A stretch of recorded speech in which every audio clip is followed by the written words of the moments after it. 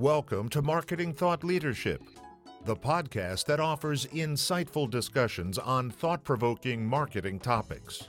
Here's the host of our show, marketing consultant, speaker, author, and educator, and the president of Leverage 2 Market Associates, Linda Popke. Hi, this is Linda Popke, and welcome to our latest episode of Marketing Thought Leadership. We're here today with Alan Willett. Alan is the president of OxSeeker Corp., and he's the master of the friction points of organizations that are highly dependent on technology. This ranges from those organizations that create world-class software products to the ones that use their own product to create their own competitive advantage. And he is the expert who transforms organizational friction points to produce positive results for the business and the people that create and use the technology. So welcome, Alan. Happy to be here. Okay. So first of all, you've written a book called Leading the Unleadable. Wow. If you're unleadable, how do you get led? Can you give us an example of what is an unleadable type of person? Well, I've run into lots of leaders and managers that really have a trouble with certain types of people, and I think these people are often very gifted. The examples I have are like in the title, Mavericks, Cynics, and Divas. Each one of them brings strong gifts, but if they're not managed properly, they can be very problematic to an organization. So this is within a technical organization. Would you say all organizations have these type of people? Absolutely. All organizations have these types of people. And many leaders I talk to say that their organization has it worse than the other types of organizations. I don't have enough data yet to say there's correlation, but I guess it depends on the leader. Yeah, and I would guess that when you see something like that, you always feel like it's worse here than somewhere else. So that may be just one of those, the grass is greener on the other side. Absolutely. So what happens when a situation with an unleadable person isn't addressed? Wow. I'll give you two different stories. But one story is pretty dramatic. In this one organization, there was a diva. Actually, it was a male, so I guess that would be Devo. But I'm more familiar with the term diva. But he really wanted things to be just so. And he wanted it always to go his way. And as often happens, these unleadable people are often very charismatic. This guy was charismatic, and he had very strong opinions about how this organization should be doing its development. And he started to get a following, but it was against what the policies and procedures were for the organization. And the leaders didn't put it in check by any means. So that meant they had problems with actually a team getting very divided, because some people started to follow this guy's fairly outrageous idea. Some of them were cool, and other people were against it, and it really started to leak out into other parts of the organization where there was this large schism on this team of like 50 people, and it went too far. They ended up having to move this person out of the organization in spite of what great skills he had. They could have stopped this very early. So why don't you just fire these people if they're causing that kind of disruption to an organization? Oh. Well, I do have a chapter dedicated to that called To Remove or Improve. Yep. And I want to go back to the tragedy is oftentimes these managers just let this go too long when there's really opportunities very early to nip it in the bud. But let's start with the remove or improve. What I really recommend to people is they build what I call just a little simple matrix of the key characteristics you care about. And, for example, are they beloved by the organization or hated? This actually is important because if they're really beloved by a lot of people, it can be disruptive. So you want to take that into consideration. Two, do they have rare skills for the organization, or are they? You can get them off the street. Just walk down the street, find somebody to replace them. Do they have skills that you need for the future? And what's the timing of the project? Do you need those skills to get something across the finish line? You really got to take all those things into consideration. And what I have found when managers are on the horns of the dilemma of remove or improve, filling out this matrix really helps them get clarity. And what I find most times, people say the fifth factor is the most important one, the one I didn't mention, which is, have you given them feedback in the past and they've shown that they can improve? Oh, interesting. And a lot of times what the managers realize, they haven't actually given the proper feedback to even find that out. So if they look at all those factors, they really decide to improve, then they can have the opportunity to give feedback that leads to a positive difference. And that's the key thing managers have to learn how to do. So I'm wondering then if some of these people who appear to be unleadable are actually more likely unled. Often the case. For example, cynics. By the way, like I say, each of these have gifts. Right. You might not think a cynic is a gift to your organization, but they are. Because cynics bring a reality check. Yep. Have you run into blue sky people? Oh, yeah. Yes. Yeah. And if you have too many blue sky people in a room, they can run off with this grand idea that's not connected to the earth. It's not going to do anything. It'll get people lost. The cynics often bring this pessimistic view that really puts things into balance. They just have to be in the proper balance. So in this one organization, this manager was complaining about the rampant cynicism throughout his organization. I watched one of the meetings. The lead cynic, who the guy told me was a lead cynic, somebody brought up a great idea. And the cynic immediately shot it down with some scathing, bitter, beautiful humor. It was hilarious. And everybody else laughed, and that guy shut up with his idea. Nobody else put forth any other ideas. Right. Nobody else wanted to be shot at. Yep. That's right. The guy was good at it. And I talked to the manager afterwards, and the manager's like, what should I do? I said, well, you've been tolerating this for how long now? What do you mean? You have an opportunity for the time and place for this guy to give that kind of feedback, but not when people are bringing up good ideas, and that was a good idea. Mm-hmm. And I said, you own this. And he said, you're right. I've been tolerating this from lots of people. It's my job to set the right pace. So as you said, often the unleadable are unled. So this manager was able to give the cynic the proper feedback and gave him the proper space to give those opinions. And it really helped transform the whole organization from a frowny face to, a smiley face. That's great. That's fantastic.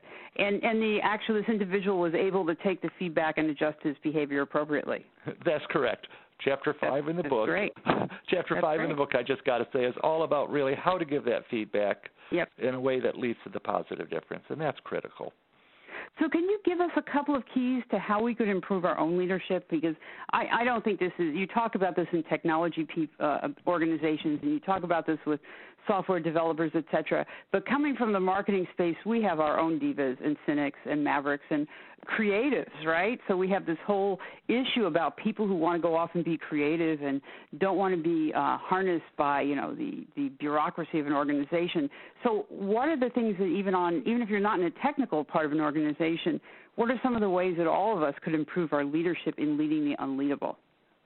Great question. I'll give you 5. 2 of them are preventative and 3 are reactive. Okay. Preventative. Set really high bars for the team. I really find that I've met a lot of teams where there's like leadership groups that are kind of warring with each other. Mm-hmm. And what I often find is they do not have a shared huge goal they're going after. It's called the big hairy goal is the buzzword now. Right. What I say is you got to give teams mountains to climb, something that's inspiring, motivated, and really hard. Mm-hmm. Because the preventive part of that is you get people arguing about how to get up the mountain, not about who said what when. Right. So I'm okay with them arguing, but the next thing is you got to really set clear expectations of excellence, how you expect people to behave, how you expect them to work together, what kind of quality level you expect from them, what kind of work ethic, etc. And I find that's the second critical part that people usually don't do. So those are 2 preventative. Any questions on those before I move on? No, those make sense. Okay. And if those don't work or you haven't implemented those, what do you do within the, when the building is burning, so to speak? Oh, absolutely. Yep. By the way, these are reactive ones, and these are, by the way, these are you can do without doing the first two. It's just if you do the first two, you often prevent problems, and you make the reactive a lot easier. Okay. So the next is you have to really develop your radar for trouble. And what I mean by that is you want to be able to catch things before they are on fire. So there's a lot of ways to do this, and I do detail that in the book as well. But what I suggest, for example, is if you see people in meetings going to their phones and computers, et cetera, that's an indicator that the facilitator is really not engaging the whole audience, for example. That's a small example. Or you can look and see if some people are behaving differently suddenly. You know, they've been coming in at 7:30 and all of a sudden they're not showing up until 9:30. These are indicators of trouble, even if there's not real trouble yet. So one is develop your radar for trouble. Look into things that are different, that are just an inkling. Number two, when there is trouble, get in there and give feedback. And one of the keys to the feedback, and this is the number three, is really know that people really have good intentions. And what I have found is many managers are just furious. And I said, look at why you're furious, because you should be, but then put your anger aside and think about the person. Are they actually out to sabotage you, to sabotage the organization? And the answer is almost certainly not. So what we got to find out is why they're behaving that way. So what you want to do is get in there and give feedback, but you want to give feedback with your judgment removed. And I suggest to really do it in less than 2 minutes. Say, you know, for example, hey, Dave, I've been really upset because you're way behind on the number of deliverables you committed to. You've been very good at this work. I don't know what's going on. Can you explain? And then you stop. Yep. And a lot of times when people go in and just start yelling, they don't give the person the opportunity, the benefit of the doubt. So you really got to start with the belief that people have good intentions, and they're just going against the grain of how you think the organization should run. I think that's a great point. And then the other thing I find is very often you have a good intention, I have a good intention. We both want the best for the organization, and yet we come up with two diametrically opposed approaches. And that brings us to the point called friction point, which you and I are talking quite a bit about. But I'm hoping you can tell us a little bit about what is a friction point and why do we want to find it and how can we work through that? Yeah. Oh, that's great. Thank you. Well, friction points. Well, let's start with friction in physics first. Very short physics lesson, not too long. Okay. The very short one. You have a piece of wood. You're going to take some sanding paper to it, and you're going to rub it and make it smoother. You got friction. It creates heat. If you do it too powerfully, it creates smoke, and you start your wood on fire. How's that? Very quick. Okay. So if you have friction in an organization, you can tell if you hear like yelling down the hallway. There's probably some friction in the room. Now the question is, are they arguing about where to go, or are they arguing about how to get there? Right. And that's really the first step, because often it turns out they're arguing about where to go. And once they realize that and get a common goal, they can start moving together. And oftentimes when you get them to work on what the common goal is, they come up with the merger of their two different goals that makes it even more powerful. Now, if it turns out they're arguing about how to get there, if we get clarity on that, again, we can start to say, why do you think that's a better way to go? What are the key attributes? And when they start to line those up, they come up with a third set of ways that's even more powerful. So you want to take that friction because there's definitely energy, there's definitely passion, and you want to get it funneled so they create something better together, something that's a stronger solution than you would have had. You know, I wish I was there for like when Apple had their design teams facing off on various user interface ideas.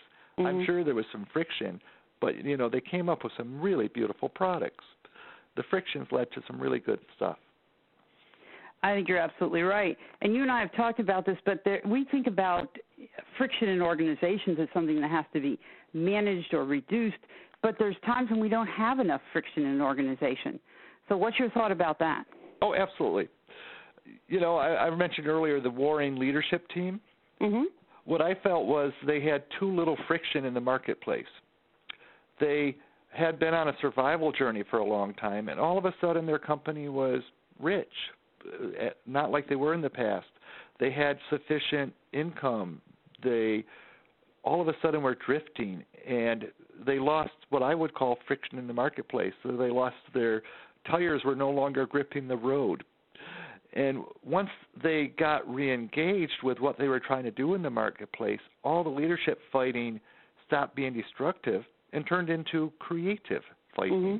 They were still arguing, but now the arguments were about how to get to this mountain peak, how do we get there faster, how do we get there better, and it was fun fighting, it was creative, where everybody left the room with a smile on their face because they came up with something better.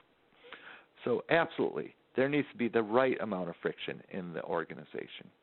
Right, and I think we all know about organizations where people seem to be retired in place. Everybody smiles at each other, they look at each other, they go about their day, and nobody tries to mess with the status quo. Nobody tries to do something innovative or out of the box because we don't want to rock the boat. So I think those are places where there's just not enough friction to bring about change. No, absolutely. You make me laugh on that one because I'm remembering there was this one workshop I conducted a while back, and this guy was in the room, and he was like, I've been here 30 years. I only got 3 left. And don't mess it up for me. I like where I am. That's right. But what we worked on in that room was really getting the whole team gelled around this really, like I said, a mountain they had to climb. And after the workshop, people came up to me and they said, "What happened to Fred? He's out of his office and coming over to help us on things." Wow. He had a mountain to climb. He was energized. That's great. This is fantastic. So it really gets people going, and it creates innovation, right? We get rid of the heat. We transform the heat into innovation. Right. We need the right amount of heat. We got to keep the things bubbling but not on fire. Exactly. We're talking with Alan Willett. Alan is the president of Oxseeker Corporation, and he is the author of Leading the Unleadable. And Alan, could you tell us, if we wanted to find out more about Leading the Unleadable, where would we go? Well, one is you can go to leadtheunleadable.com or oxseeker.net. Okay. Great. That's wonderful. Okay. Any final words of one thing that we can do if you're perhaps you are an unleadable, or you think you might be, or you have someone in your organization? What's the first thing or one thing you can take away and start thinking about immediately? Well, I'll give you 2 things. Okay. One is, I think the exceptional leaders should do these 2 things. One is treat trouble as information-rich data. I think at the part of Pirates of the Caribbean where Johnny Depp looks over his shoulder and smiles at the approaching ships, it just looks like fun coming. I think the exceptional leaders really look at trouble as opportunities to learn. And number 2, I like to always say, hey, let's do good in the world. Thank you. All right. Fantastic. We've been here with Alan Willett, president of Oxseeker Corporation and author of Lead the Unleadable. Thank you so much for being here. A pleasure to be here. This is Linda Popke. Until next time, thank you for listening to Marketing Thought Leadership. We hope you enjoyed this edition of Marketing Thought Leadership, brought to you by Leverage 2 Market Associates. If you'd like to find out how powerful marketing results can transform your organization, contact us at www.leverage2market.com.